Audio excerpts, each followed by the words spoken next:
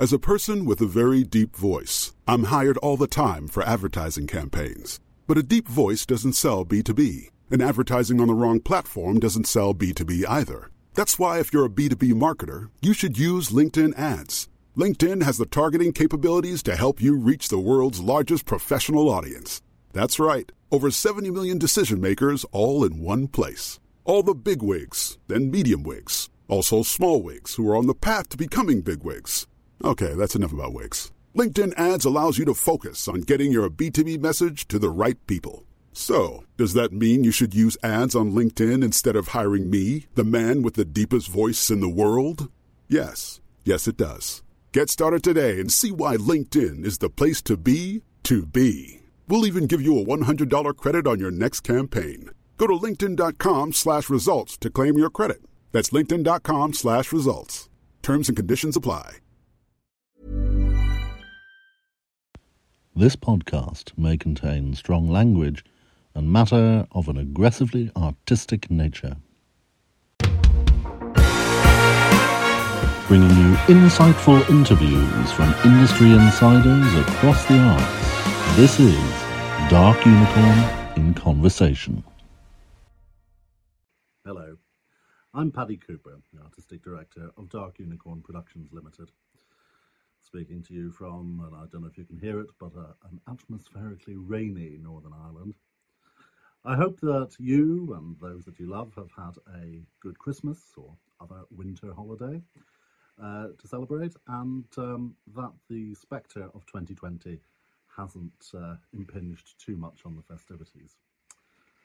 2020 has, of course, been a disastrous year for so many of us, whether it be those of us in the arts family who have seen jobs and livelihoods disappear overnight, theatres closed, film sets shut down, albeit temporarily, or, of course, the much more human cost of the coronavirus in the tens of thousands of people who have lost their lives this year.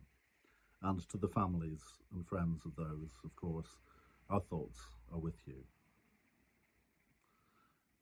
For those of us in the arts family, it has also touched that which we took most for granted, the spirit of creativity and the ability to practice that creativity as a means of making a living.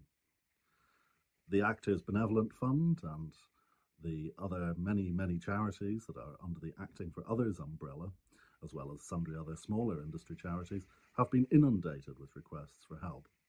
And those of us in the smaller independent producing sector have also had to do our share of asking for support. And I'm afraid on this occasion this is no different. If you wish to help us in any way to undertake what we hope will be an action-packed 2021 with a rescheduled tour and a new strand of radio dramas, all of them conducted under our spirit of ethical employment, you can go to darkunicorn.org.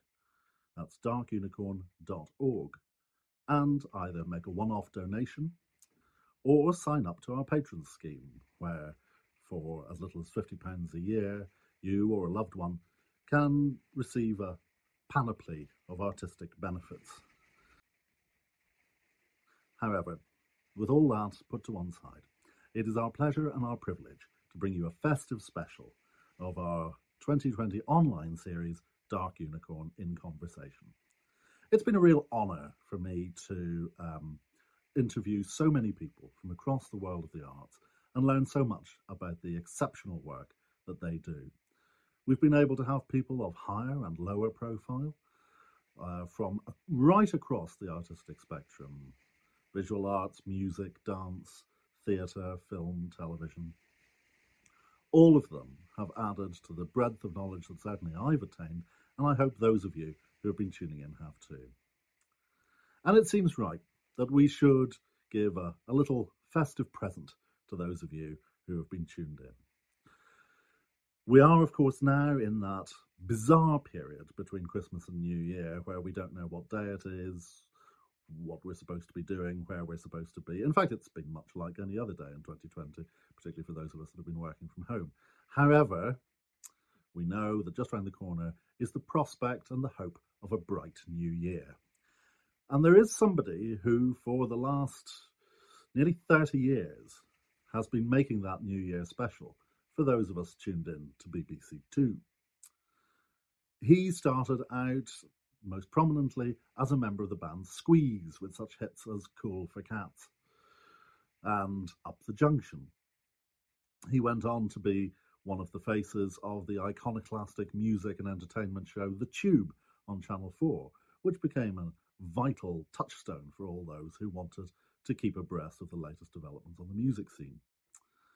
His flagship show, Later, has been part of the BBC's music lineup for also very nearly 30 years, and has launched and enhanced the careers of so many people, from Amy Winehouse, the Buena Vista Social Club, Rag and Bone Man, and many, many, many countless others besides. He is Britain's own king of boogie woogie, Mr. Jools Holland. And it was my great pleasure to be able to speak to him via Zoom in his home in Kent a short while ago, so that we could offer this to you ahead of his 2020-2021 Hootenanny. Enjoy. Jools, of all the nearly countless options stretching across your long and distinguished career in music, what is your favourite chord progression? Well, the one that I was last struggling with yesterday, because I think that's the great thing about music, is that it is constantly showing you a new face and a new experience. And so I think it's a bit like when people say, what's your favourite song? It was the last one that you wrote. You know, if it's like, what's your favourite child? You don't want to offend the other children by saying, oh, well, I particularly like this one. But I think chord progressions, it's a very good question, Paddy, because chord progressions are,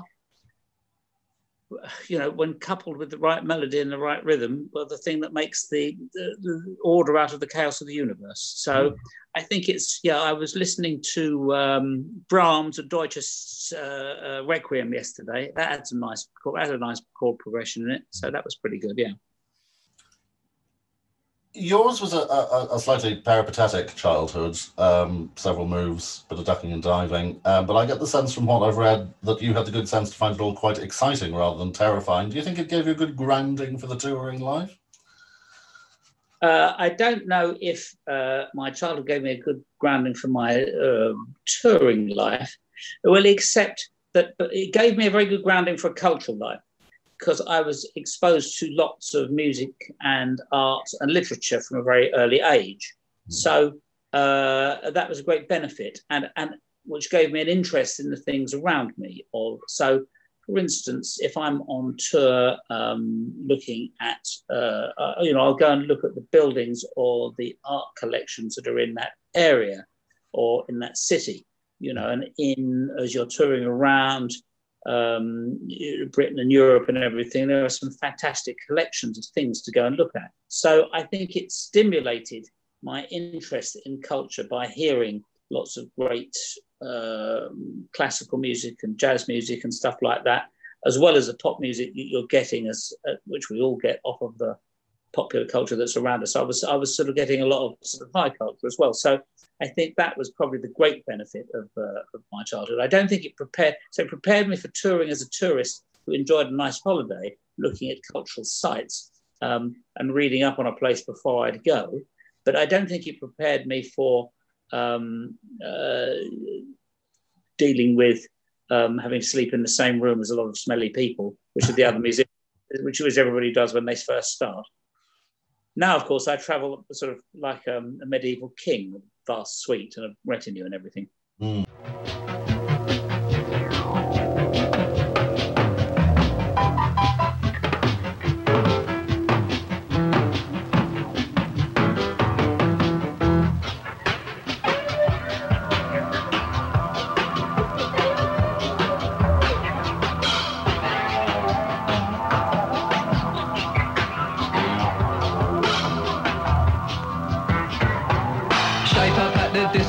I think I've got a pull. I ask her lots of questions as she hangs onto the wall.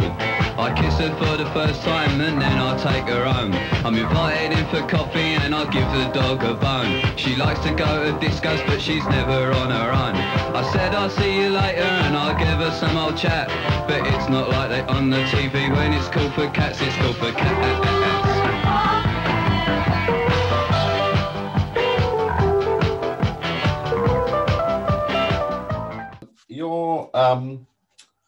Your first major moment in the public sun, obviously with Squeeze, though let's not overlook your first studio session with now Jane County, punchily named track entitled Fuck Off, for those of you who don't already know that by chance.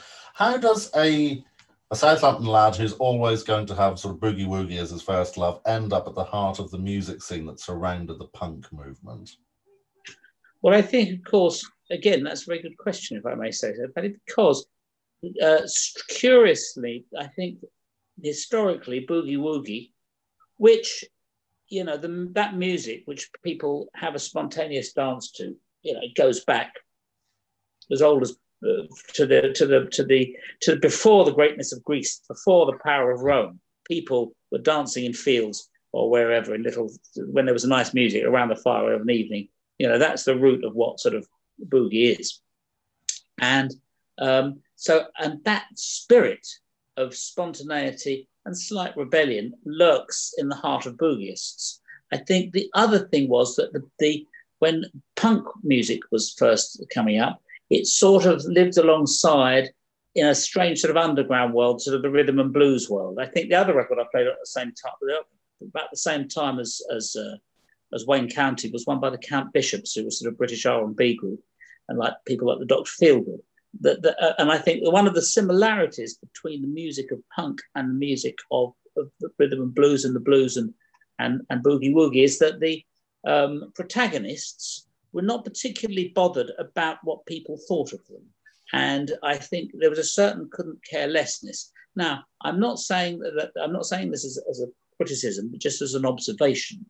If we look at a lot of television programs which are like a competition, you know, whether people want to win a sort of a thing, they want to be the best band or whatever like that, you know, it's all about minding what people think of you. Whereas the boogiists and the punkists, it's like, this is what we do. If you don't like it, then fuck off. And that was a sort of the attitude. And they had this shared attitude. So there was a sort of a shared respect. And there was also a shared understanding and love of the naivety of the playing, which actually is much harder to, what appears to be naive is actually really hard to do. If you wanted to make a really great record like the Sex Pistols, it's quite a hard thing to do, or a Clash record. They're hard records to make. You know, boogie appears to the untrained outsider, might appear to be simple, but it's far from it. To get it right, it's really quite, it's a lifetime's work. Or it's found in the moment of just finding that right feel, but it's all around about the feel, you know. The success that you attained with Squeeze came at a time in your life when you were still really, very young. Did you find that sort of success and the trappings thereof suited you, or was it a difficult transition? Well, I think that people who are in groups largely, when they have their first success, don't get much money out of it. Pretty unusual if they do. You know, everybody normally gets scammed first of all, and then does better later on because they've learned to be a bit more careful. Maybe scammed is the wrong word, but often groups when they start, that, you know, when we were having, you know, we had a sort of big hits in England, but we'd be touring in the back of a van in America trying to break that place. So we were always looking at the next thing, and we weren't really, and we did okay, but we weren't sort of, we weren't like sort of living a Beatles style life thing or anything like that. And so I think it came more gradually, the success and the trappings of success, that sort of thing. But I think it matters little, really. Not matters little. It's not. Is you want those. You know, you want to be able to.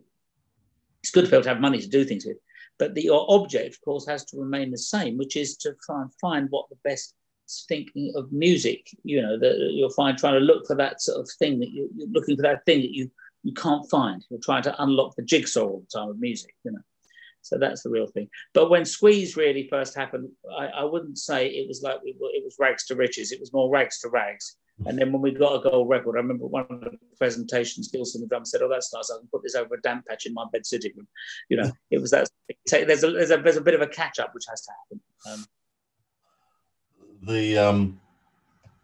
In the research materials that I was going through, I have an interview that you gave about 15 years ago where you said you left Squeeze because, quote, "I like a benign dictatorship, and with Squeeze I wasn't the dictator." Is control, creative or otherwise, still important to you as an artist and as a businessman and as a person? Yeah, I think as an artist it certainly is. You because it's a bit like if you ask a lot of musicians what they listen to, the truth of the music, that is, the truth of it is they listen to themselves. They've got to listen to themselves to understand what they're doing. You know, not obsessively, but you've got to listen back to yourself to understand what it's all about. And it's an interest in your own music and trying to figure it out has ultimately got to guide you. A lot of musicians who are great, they're happy to just play other people's music. But I've always pretty much played my own music, or the music that I love, or the stuff I've written, but I love by other people. And I'm sort of being guided by that. And I think that you by committee, it's pretty hard. And generally in groups, often in groups, you get one person that is really the powerful creative force. And after a few years, you notice they become a solo artist is sort of what happens. You know, historically, that happens a lot. Sometimes in groups, which is the case in Squeeze, actually, you get lots of creative people. And that's great for the group. But often it will, it is unlikely to last a long time because if you've got lots of creative people, they've all got to do their own thing. Ultimately, that's what you are. And of course, not only did your solo career arise out of your leaving Squeeze, but it also chimed in with opening the door to your sort of secondary career as a broadcaster and the irreverent bustle of the Tube, which I think history now judges as a signally important program and expanding the country's musical horizons at the time.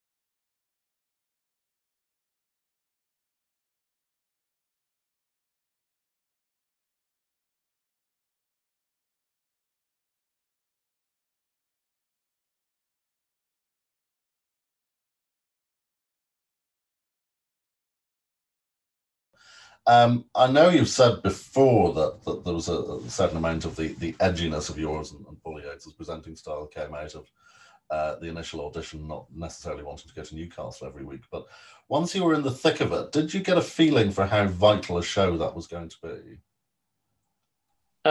Once it started, once it sort of established itself after a few shows, you got the feeling that it would enter popular culture. I realised, people recognised me in the street.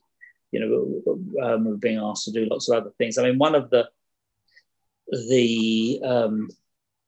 Tube hit lots of spots at the right time. It was in the right time at the right place, and it was genuine. It really was like the sort of lunatics had taken over the asylum. It was an interesting it was spontaneous and anarchic, but it wasn't contrived, which a lot of things are. And I don't think you could do it again. It was also at a time when television was quite a different world. You could just say, "Should I do this?" And you wouldn't even write it down. They give you the money and you go and do something. Now you've got to sort of write everything out, what you're going to be doing and all of this. And it's much harder to get things done. So it was a particularly great time for that. And there were new things coming out both in the world of music and comedy at the time. There was all that new wave of comedy with the comic strip and all those sort of people who were doing something slightly different. So it was kind of a great time to be in, and the Tube was a good part of being in that time. And it was great that it was in Newcastle because that made it into something special. And the other thing that was because it was great being in Newcastle, because all the artists and all the people on it would have to go there and have a night there the night before, which made it into an event in itself. So when you came to doing the show, you'd all been sort of, hammering it the night before together, which was great. It gave you a certain excitement or certain vibration that was great. Also, the other thing was they would put them on for 26 weeks at a time. Now, it's ever such a lot, but that was great because they were just on every week. You were having to fill these shows up. And having a run like that gave it enough time to make it so to discover find its feet and evolve into something. And they had these films, so it was meant you could just get a film crew. And we went off and I filmed a film in New Orleans. We did one in, you do one in Liverpool, you do one in Amsterdam. I think we'd go to cities and film and try and capture them. So there was lots of stuff going on. And at the time, the other broadcasters, they were making perfectly nice shows, but they appeared to be a bit earnest compared to us. We were a bit more fun, really, Well, that's all. That's what's known in the television game as ruddy confusing. There's one to put in your notebook. Nobody knew what was going on, did they? No. Well, we are probably the most charitable programme on at the moment because we'd like to tell you about all the other music events that you can see. For instance, we're going to shock you, the viewers at home, and the people who make the Oxford Roadshow by telling you what you can see on there later. They've got Paul Young as a guest presenter, Billy Ocean, Strawberry Switchblade playing live, Paul King of King, Helen Slater, and Nick Rhodes of Duran Duran. So they've got lots of stuff on as well if you're not completely sick of this whole music gubbins by the time that's happened. Anyway, next week we've got Chaka Khan, loads of her, and here is a video of her latest single. Do you know what it's called? No, there you go. Nor do I. Keeping with your broadcasting career, we're now only a couple of years away from the 30th anniversary of Later, during which time you not only helped the nation rediscover its love for some of the great musical talents, but have also boosted and often launched the careers of dozens of now hugely successful recording artists. What makes a format like Later have such an enduring appeal over such a long period of time? Is it just our constant thirst for newness? Well, if you wanted to look at the overall picture of music on the television, generally, when there was Top of the Pops, when there were charts, when people used to sell records, people used to tune into that because you could see what the charts were. They sort of then, when that show stopped, it was a pop show, that world sort of crumbled. Well, not crumbled, because you still have great artists doing stuff, but there were less outlets, and they used to have the old grey whistle test, but that finished. The Tube had finished, so when we started Later, we had ideas about what it was going to be, but it evolved. But the most important thing to really know, and is the BBC is the only people that would do a music show because it's part of their remit to public broadcasting. The music shows generally cost a bit to make, and they don't get big viewing figures at the time. Although, of course, nowadays with YouTube, it means some people will perform on our show, and maybe when it goes out, we get maybe 750,000 or 1 million people watch it. But after the event on YouTube, you might get 25 million people watch it, which is quite an extraordinary thing. You get other shows that might get millions of people watch it at the time, but they never watch it again. It goes out and they forget about it. So it has a very long lifespan, our show. It also, part of the thing we decided was that we wanted to, is a home for music that doesn't always have a home elsewhere on the television. If you're a huge star, you can go on Graham Norton, or you can go on the One Show. If you're not that, there's less outlets. And especially if you might be very well known in your own world of maybe reggae music, or folk music, or whatever the genre is. But so we wanted to give a voice to that music. Also, there's some amazing legends of music that don't have a home anywhere on the television. When Johnny Cash came over, where was he going to play? He's not really a TV to have him, but he could come with us and play something proper. And it gives a platform to that, as well as new people and as well as the huge stars of today. So it was keeping a balance of all those things. That was part of the important. That's been part of the important ethos of the programme. Which retains the sort of broadcasting values of a public broadcaster, because if it wasn't that, if the show were, I did do some shows in America called Night Music, which was a similar sort of an idea, but they would, and it was like had jazz people, but in America or somewhere else, people would say, well, hang on a minute, why don't you just have really famous and popular people on? Wait a minute, let's not have them on. And the whole point of us is not if we had a show where it was just famous and popular people, that we wouldn't be doing the job properly, and everybody wouldn't. It would be a disappointment because you'd never discover anybody new, and you'd never discover anybody who was from a world of music who might be, the best player or the most exciting and interesting person from, like the Buena Vista Social Club. Where would they go? They come to our show, but they can't go somewhere else.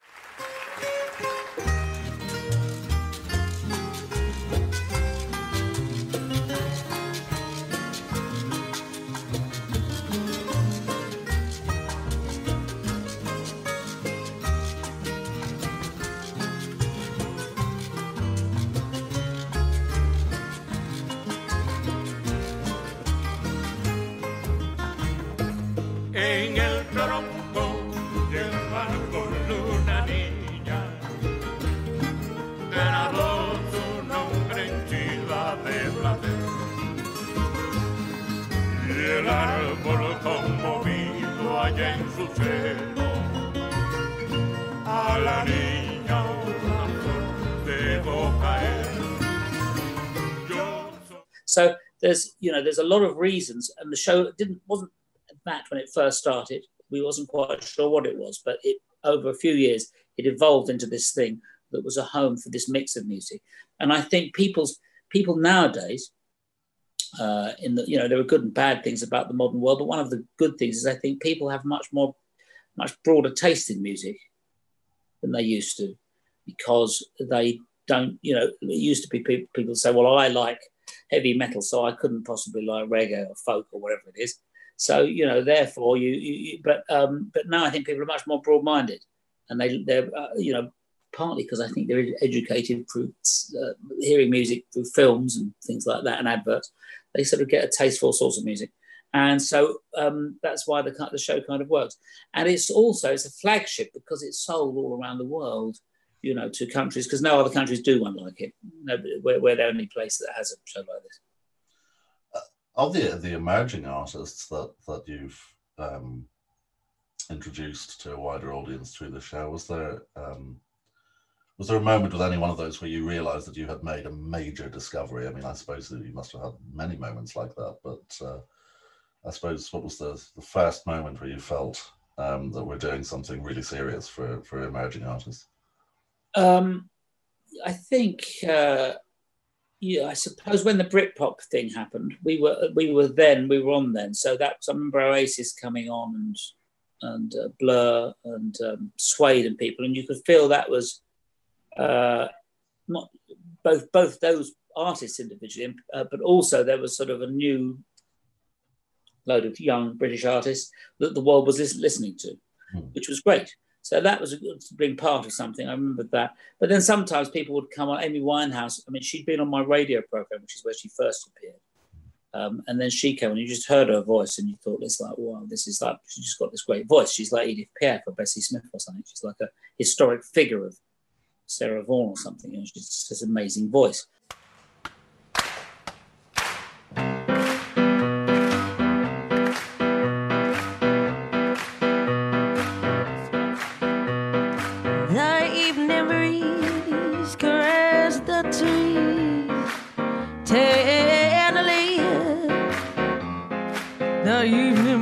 Caress the trees tenderly.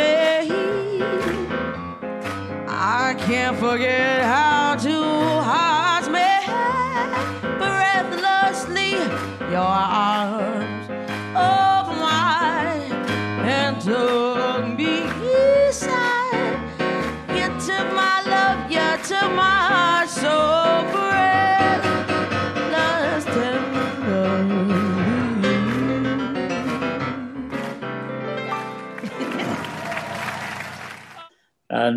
And knowledge, great knowledge, Celeste is a new artist she's been on recently, there's and you hear the voice and you go, that's such, he's got something, And it's wonderful sound, when you hear it. And the thing is, of course, though, you hear people that are fantastic, but it doesn't always mean to say that they're going to kind of go on to be successful, because sometimes either their things will trip people up and they don't go on to that great success. Well, yes, indeed. We can't conduct an interview with you without discussing the Jools Holland Rhythm and Blues Orchestra, which has grown and developed over a quarter of a century to be incredibly exciting contemporary big band. And certainly I have to say, I know that my colleague Eleanor and myself, one of our favourite live music experiences was standing at our University May Ball in 2005 watching you and the Rhythm and Blues Orchestra in Aberystwyth Arts Centre. Would you describe the band is it a family, is it a firm, or is it just a long-running and very joyous jam? Well, I think that, the history of the Rhythm and Blues Orchestra is something that evolved. And if you said to somebody, right, have a big band, it's like almost impossible. You can't pay to keep it going and build up the relationships. But what happened is we started. There was just me and the drummer. Then we played in Edinburgh, and then a bass player joined us. Mark, our guitar player, was playing with somebody else, so he joined us. And then we were playing with that. And then as we started to get a bit more popular, playing in slightly bigger places, the band seemed to grow. There was a thing called the Deptford Dance Orchestra that had a number of horn players, which is like an amateur dance orchestra, really, a big band. And I did some stage shows with them because I liked the sound of it. And then I think 4 of them joined us. And then the real great day was when Rico Rodriguez, the Jamaican legend, who's one of the inventors of ska music and everything, and he'd been living in London. I'd known him for a while, and he rang up and said, you got any gigs at the moment? I said, yeah, come and join us. So he joined, and then he invited his friend Michael Bammy Rose. What I'm getting at is the whole thing sort of evolved. And as the band evolved into a physically bigger numbered band, the audience who we were playing to also evolved into a bigger audience, which meant we could afford to pay a bigger band. And then we recorded lots of records, and so it had gone on. So it's remarkable. It still seems unbelievable that we have achieved sort of staying on that long, because even back in the day when they had big bands, it was hard for them to hold out for that long. Yeah. And it is like a sort of a family feel. Ruby Turner was saying that the other day, because we've all known one another a long time. Some people have had children and grown up and blah blah blah. And so it's a nice feeling. And of course, when there are people that you play with all the time, it's much easier to spontaneously. You don't have. Sometimes we have arrangements that are written out, but a lot of the time we'll just play something spontaneously. It'll sound fine because we've played together so often. That playing comes out. If you just got a load of session musicians together, they'd have to have something written down, You've mentioned Ruby Turner, and you certainly do continue to have the best in the biz in terms of vocals. And I have to say I was lucky to see the band, and you still had Sam Brown with you before she tragically lost her singing voice. And that must have been, as well as a great loss to herself, that must have been a great loss to all of you as well. Yeah, that was awful. I think that I was talking about that, actually. I was talking to Melanie C the other day, and Sam Brown, who I wrote a lot of great songs with, and who, is an amazing singer, really amazing singer. And also because her attitude, she had quite a punk attitude, and she used to come out and tear into the song. People would be like, whoa, what's going on here? She was so great. And then she had a problem with her voice, physical problem, and now can't sing like she did. And it's a pretty awful thing for anybody to lose the one thing you're really good at, but it also then changes your lifestyle. And it's like, with music, a lot of musicians, they don't really do it just with the money. They do it because that's their lives, and it was. So I speak to Sam from time to time, and she plays ukulele, but it's just a sort of a tragic loss of a fantastic voice. You mentioned earlier that these days, as you say, you travel like a medieval king, and you are, of course, a deputy lieutenant for the county of Kent, representing the Queen as required, and life now also includes a Kentish castle and a wife from the same aristocratic line as my business partner. Does this make you the boogie-woogiest member of the establishment now? Sounds like you've been reading the newspaper clippings. which is always a mistake because, generally, because you get a sort of anyway. But we've got a new Lord Lieutenant in Kent. Start that again. But the Lord Lieutenants in generally in each county do a lovely job of promoting the county identity, and also saying thank you to lots of people who work really hard, who do things like lots of charitable works or work hard in public services. And think, for instance, at the moment when there's lots of people, in the NHS working very hard, and the Queen can't personally, although she'd like to, go and thank everybody. So the Lord Lieutenants do it locally and help promote good works around the county. And in turn, their deputies, where they can't go, they step in.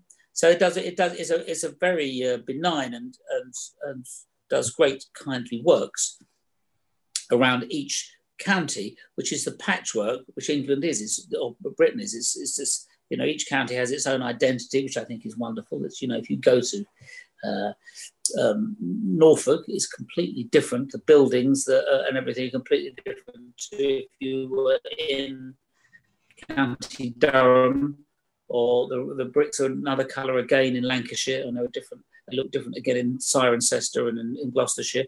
That's what's great, and they help promote that. The differences and most importantly, help celebrate the inhabitants of those counties that are doing great works. Yes, indeed, and we as a company have had very cordial exchanges with the Lieutenancy for East Sussex. So certainly echo. You might get a Queen's Award to Industry. Can you hear me, right? Yes, I can. Yes, we broke up. Remember. Well, yes, you never know. Jules, what do you still want to achieve, whether that be in life, in music, or in model railways? Well, I think to just carry on. Really, I'm very fortunate because I love my work. So I've never really done a day's work in that sense of it, because I've always enjoyed doing it very much. So I like to continue doing that. And I think to continue to find pleasure in trying to work out the mysteries of music and the world around me, and find things, continue to find things. I think generally, planning for the future is very good for people. Taking a positive view of the future, is very good. But at the same time, as the great gurus always tell us, it's not yesterday there was a great golden age or tomorrow it'll all be better. But paradise is now. This is the very moment that you and I are discussing these issues. You are, as we come towards the conclusion of this part of the interview, you are and have been for many years now the king of New Year with your annual Hootenanny. We will be broadcasting this interview just before New Year. What world would you like to see emerge in 2021 from the seemingly endless ashes of 2020? Well, it would be quite good to have a healthy world. And it would be I think people would be quite keen to say farewell to this year and welcome in the new year in the hope that it's going to be much better than this last year, because I think these last couple of years have been pretty, it's either there's a divisive world going out on, or if not that, everybody's being sick. And I think it's good to get past that and try and move on and try and have a positive way. And I think perhaps everybody will be just perhaps a little bit friendlier and go to the pub, if there's any pubs left that are open. Jules, in the couple of minutes we have left, we, as this will be the last end conversation of the year for us, we will end as we began with the first one, which is we tip our caps to James Lipton, who was a friend of Inside the Actors Studio in New York, and he used to end his interviews with, regardless of who the subject was, the same very quick questions. What's your favourite word? That's a good question. I'll have to be careful how I answer that. But I quite like the word scale today. Today we'll have scale. And your least favourite word? Papier mâché used to annoy me very much as a child when I heard that word. Just maybe not. Why are you using that word? It's a stupid word. Papier mâché. What does that mean? It's really annoying. Let them screwed up newspaper. Why put a pretentious sounding French name that sounds like it should be like a French chateau, you know, wine or something? Or 62 Papier mâché. No, it's like it's a load of screwed up newspaper. So that used to make me quite cross. You're not going to use that word, are you? Can do. What excites you? The next thing that I'm going to discover, I suppose. The next, I suppose whatever. Yeah, I think that we haven't toured for a year now, getting on for a year, and I used to very much I enjoy going to because I enjoy looking at places. Particularly, I used to love touring around Europe because there's lots of like the buildings, the paintings, the different cultures and things. And so I'm excited about going back and doing that. And what absolutely turns you off? What absolutely turns me off?